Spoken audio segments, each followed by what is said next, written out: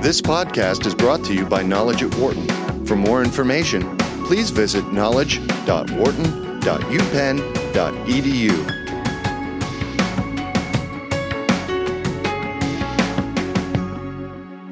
Italian Prime Minister Matteo Renzi will resign in the wake of the referendum vote Sunday in his country, which saw citizens vote no by a 60-40 margin. The vote was for constitutional changes to streamline the government process. But similar anti-establishment sentiment, which is seen in the UK and also here in the United States, cropped up and saw a major miscalculation, much like David Cameron saw in the UK months before. To take a look at the vote and its impact, we're joined here in the studio by Brendan O'Leary, professor of political science here at the University of Pennsylvania. And also joining us on the phone is Gemma DiPopa, who is a student here at the University of Pennsylvania, but also a native of Italy, and good to get her perspective as well. Brendan, great to see you again. Thank you very much, Dan. Good to see you. Thank you. Gemma, great to have you on the phone with us today. Thanks to you for calling me. Thank you. Your reaction to the vote, we were talking about this before, maybe not really a big surprise that the vote played out this way. Not a surprise, but the scale of the defeat is a bit stunning. He deserved this. He stupidly put his own position on the line and said that if you don't back me, I will resign. He didn't need to do that. He designed an absurd referendum which combined 5 constitutional changes into one single package. He might have got through with each one individually separated, and if he'd been patient, but he chose not to be. And it's a mistake, as some of the commentators in the press say, to imply that the referendum was on arcane or technical matters. Right. If there had been a referendum in the United States to return to indirect elections for the Senate and to cut it in half in size, no one would call that technical or arcane. So a prime minister who exaggerated his own popularity, a prime minister who was misled in thinking that initial support that he had when he came to power would sustain him through this referendum has been deeply proven wrong. Gemma, what was your reaction, and also what's been the reaction of maybe some of your friends and family that you've talked to in the interim? So we actually all expected a no victory. In this case, the surveys were correct. And I agree with Professor O'Leary. We were actually surprised by the size of the turnout and the number of people voting no. It is also surprising, as he said, that many people actually voted because of the referendum and not only voted against Renzi. So hopefully right now what we are all hoping, me and my family, is that the transition happens fast, that a new government is nominated quickly, so that no big instability happens. Obviously, Italy has been a focus on the global stage with how the economy has played out, Gemma, over the last couple of years. But as your friends and family sit there today, what are the biggest concerns that they have about the government and also how the economy is playing itself out? So in these days, many people have been talking about the banking system as a potential source of instability. There are 8 banks which, according to the Financial Times, are potentially going to be failing after this crisis. Hopefully they won't, but the preoccupation was that given that Renzi was negotiating the transition to security of this bank, the absence of a government would create a vacuum for which negotiations would stop. So this, I think, is one of the big preoccupations. One of the things, to go back to something you said, Brendan, a second ago, is the fact that Mr. Renzi tried to package 5 different changes into one. And I guess to a degree, it was like trying to fit the square peg in the round hole a little bit, correct? Right. If you give, in a referendum, the opportunity for the public to think that the referendum is about more than what's actually on the ballot paper, and if you then complicate the ballot paper, you're almost guaranteeing a recipe for disaster. So the opponents of Renzi were given a gift when he said, back me or I'll resign. They all mobilized, and many of them are populists, but not all of them are populists. So he maximized his number of potential enemies. And I do think he could have got some of these changes through, but they were portrayed, and they could be portrayed reasonably, as a step too far in the centralization of power and authority in Italy. It is true that Italy is plagued perhaps by too many veto points in its political system. Right. But if you're going to change it, you need a certain level of consent to get there. He'd got enough support in Parliament, but he didn't have a 2/3 majority in Parliament. So if he'd unbundled this package of reforms and gone one at a time, I think he might have had a better chance of success. Why do you think he did? I mean, was it a bit of ego in the process doing this? Overconfidence, a belief that the centralization of power was necessary to impose certain reforms, the fear that his government and its popularity were stagnating. He came to power on an agenda which challenged the EU austerity programs to try and restore some of Italy's autonomy in policy making over fiscal policy in particular. So I suspect he feared that time was running out and he had to do it in a quick package. But the fact that he took this approach in realistically a short amount of time after what happened to David Cameron, it's almost like it didn't even sink in that this was a possibility. It had been on the agenda before then. I mean, he should have taken the Cameron's defeat as a signal and perhaps could have chosen a way of retreating at that juncture, but he didn't do so. We're joined here in studio by Brendan O'Leary, a professor of political science here at the University of Pennsylvania, and one of the students here at Penn, Gemma DePopa, who's a native of Italy. Your comments are welcome at 844-WHARTON, 844-942-7866 is the number to give us a call. Gemma mentioned the banking system, and obviously that's a big concern right now.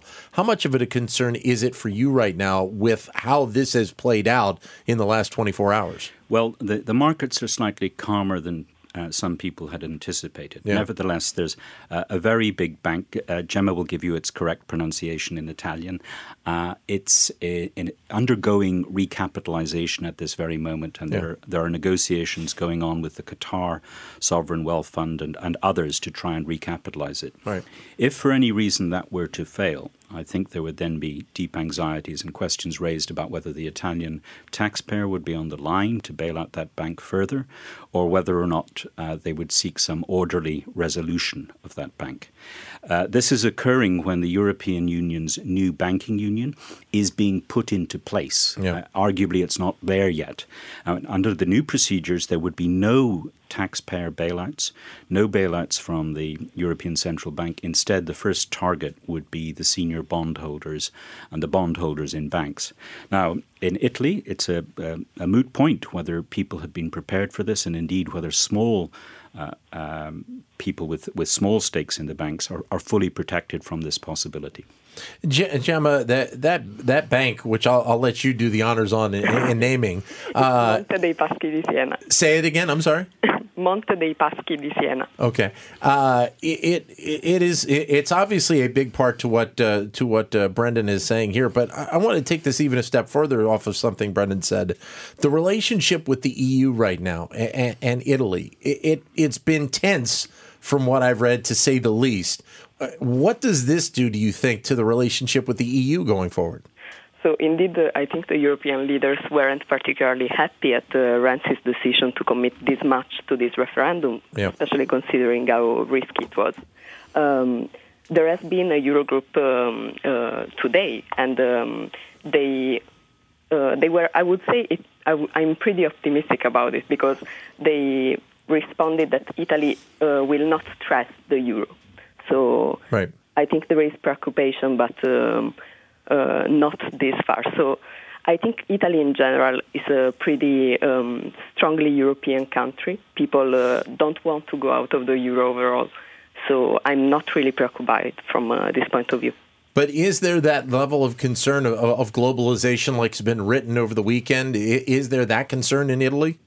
I think there is that concern, like in every other country, but I think it hasn't been the driver of this no vote, and hopefully it won't be the driver of a vote to go out of the European Union in the future through elections.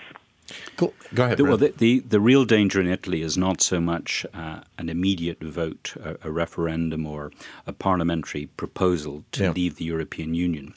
The more destabilizing prospect is that the leading populist movement, the Five Star Movement, is proposing that if it gets into government, it will hold a referendum on the euro. Right. And that will really pose a serious choice for Italian citizens. Most of them actually like the euro compared to the lira, but they don't like the medicine that comes with the euro. Right. And they don't like the German austerity. And Italy has been stagnant for 20 years. Basically, since it joined the euro, there's been no obvious growth in the Italian economy.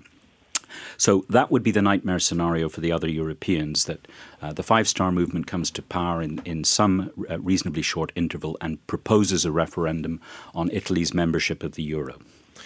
We had a chance to speak with Mark Blythe of Brown University on Friday, talking about what could potentially be coming up for the vote, and obviously he as well thought that there probably would be a no vote. Listen to his comments and get your reaction.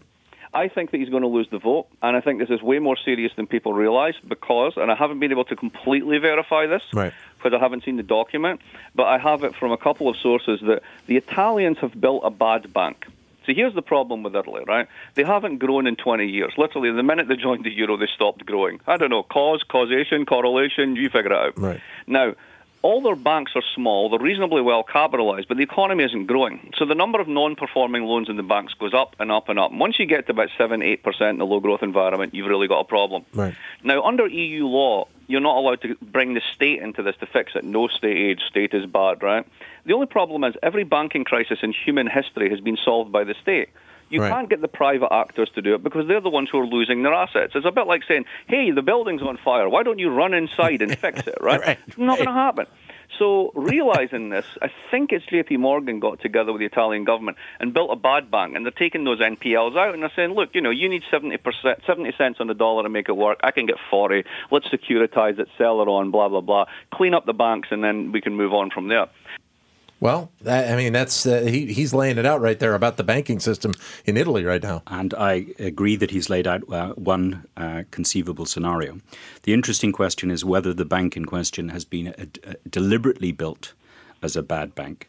To be analogous to what Ireland had to do, it created a national asset management agency in which all of Ireland's non-performing and bad loans were centralised and then later were decomposed and sold off, frequently at a profit. So the question is, can this be done through private sector involvement, or will it require the involvement of the Italian government and indeed the Eurozone authorities? I think Mark is quite right that precisely because the Eurozone's banking union is not yet fully built, it's not properly been tested, and this will be a decisive test. Gemma, what is the expectation there of the people in Italy over the short term as to now that this vote has happened? What do they expect to see happen, and who are the potential people that we may see as the candidates to become prime minister there in Italy? Yes, that's definitely the topic of discussions on the Italian journals today. So the resignation of Matteo Renzi has to be approved by the President of the Republic. So we present them today to the President, and then the President has to decide whether to accept them or to refuse them. And there is a possibility that he will refuse them until the end of the year because the government has to approve the stability law. Which is simply the law financing all the expenditures of the year in Italy. The other possibility is that the president decides to nominate immediately another prime minister. And right now, the people who have been mentioned are Piercarlo Padoan, who is the former Minister of Economy and the former director of the IMF, or Pietro Grasso, who was head of the Anti-Mafia Commission. So who is there a one of those two gentlemen that is seen to be better than the other? So right now, it looks like people are converging on Padoan, and he would represent definitely a figure of stability for the market, I think. So this could be a good solution in the short term to manage the crisis.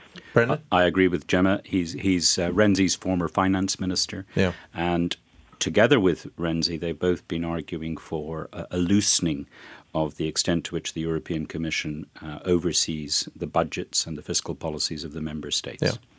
We're joined here in studio by Brendan O'Leary of the University of Pennsylvania, professor of political science.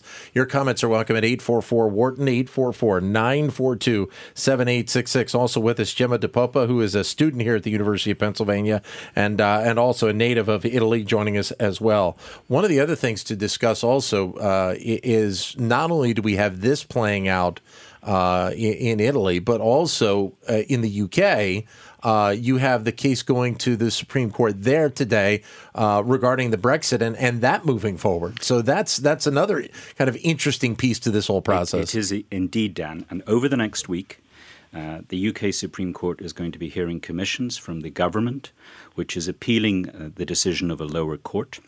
But it's also going to be hearing submissions from those who want to block UKexit or Brexit, as it's sometimes called. So what's at stake here is very simple. One constitution, the old constitution, very clearly says that Parliament is sovereign. Right. And I would be astonished if the court doesn't find the government guilty of breaking that constitution and slapping its bottom and saying you have to consult Parliament before you invoke Article 50, right. Which would involve leaving the European Union after 2 years of negotiations. But the much more interesting question is that it is being put before the court to assess whether there is in fact a new UK constitution.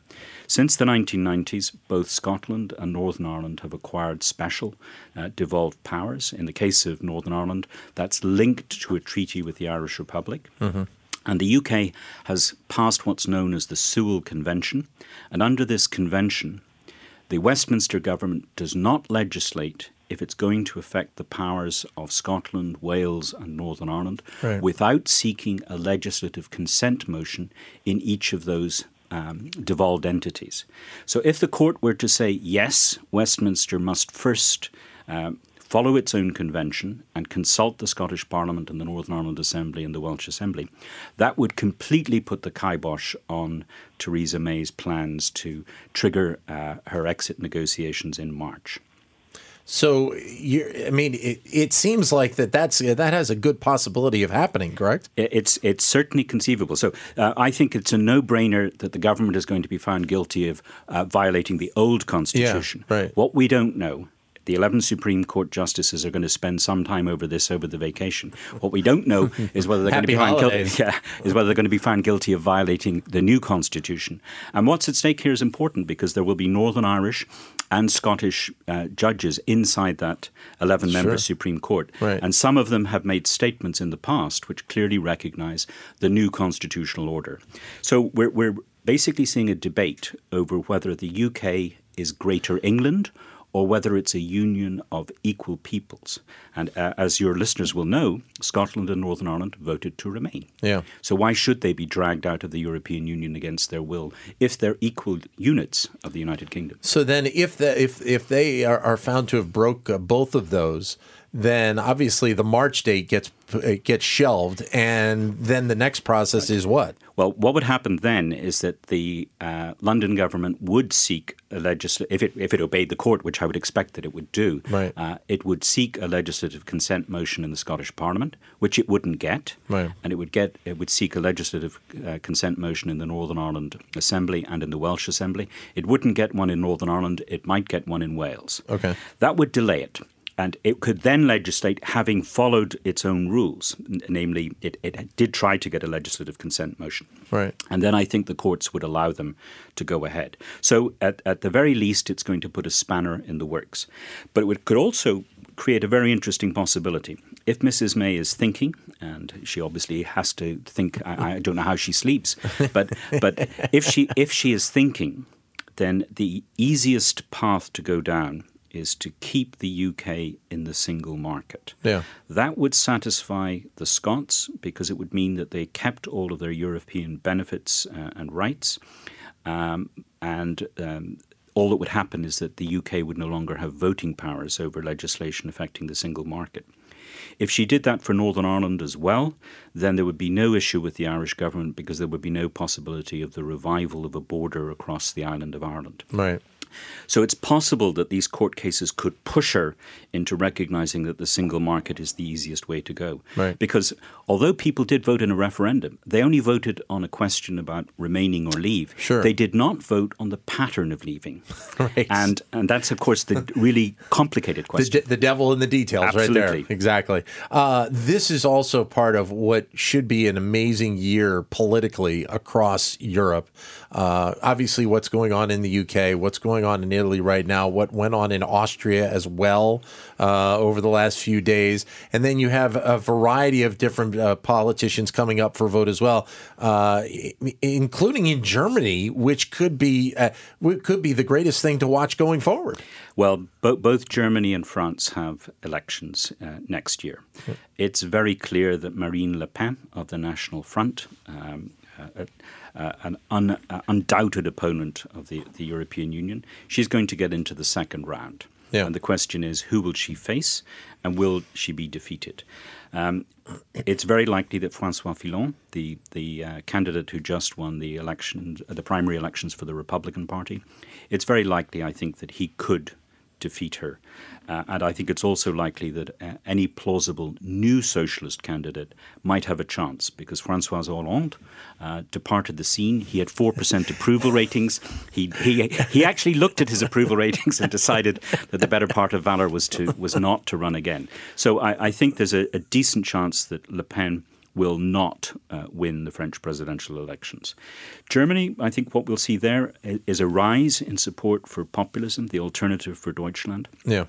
But what that will paradoxically do, in my view, is increase the power of the centre-left in Germany because there's already a grand coalition between Angela Merkel's Christian Democrats and the Social Democrats.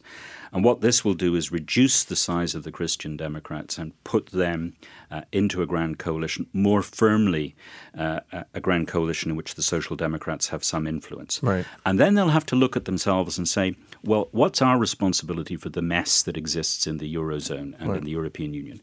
Do we have to change track if we want both the Eurozone and the European Union to survive? But as Germany is an entity itself, for the most part, Germany is doing exceptionally well right now. Indeed, that partly explains the complacency of Germany. Germany does very well out of the competitive level of the euro against other currencies. It's very good for German export markets. But there are other features of the union, including Mrs. Merkel's own behavior, which are causing intense anxiety in Germany, particularly to do with her decision to allow 1 million refugees into the country. And that was, by some measures, a brave measure, courageous, by others, unconstitutional and done without the least degree of proper preparation. So Germany has lots of questions to address. And even its public is to some extent doubtful about some of the policies pursued domestically, not in regard to other European countries. Germans are famously anxious about lending any money to southern Mediterraneans and having an Italian in charge of the European Central Bank. But even domestically, German growth hasn't been terrific, and not everybody has prospered under a period of significant but not extensive economic growth in Germany. Gemma, where are the areas of growth that, when you think about Italy right now, where are the areas of growth that really should be focused on? I think what we have been discussing about for years has been investing in innovation and education, which in Italy has been a voice in the expenditure which has been cut over time. Right. And definitely Italy is composed of small firms, so measures to increase the competitiveness of small family-led firms are definitely needed. And then a huge amount of reforms which were started by the Renzi government and which are needed to increase the competitiveness of the country and to fasten the processes in Italy, the trials, the bureaucratic processes. All those are definitely necessary for growth to finally start after 20 years. How much of that investment can occur from within Italy, and how much of it may need to come from outside of Italy, maybe through public-private partnerships? I'm sure that both things are needed, but there needs to be some obstacle removed for foreign investors to be interested in Italy, I think. How closely are people there in Italy? Well, obviously, they're focused on what happened over the weekend, but I would think there are people at other levels of government that are also keeping an eye on what's going on in other places around Europe right now. Yes, I'm sure about it. I don't know. Professor Leary, what do you think about it? About the if Italy is really, if people within Italy and the government of Italy are keeping an eye on what's going on in other portions of Europe with all of these different incidents with the Brexit and potentially the votes in France and Germany and what happened in Austria as well. I think they're aware of it, but people should think of Europe as a collection of nation states. So politics is primarily domestic, with the European stage a stage on which you project and you separately meet fellow elites. What is clear is that the Italian political class knows that its economic policy making is now deeply constrained by European policy. They have the mother and father of a banking crisis emerging in front of them. Yeah. How are they going to cope with that? How are they going to interact with Europe to solve that in a credible fashion? They know that that's their agenda. For more business news and analysis from Knowledge at Wharton, please visit knowledge.wharton.upenn.edu.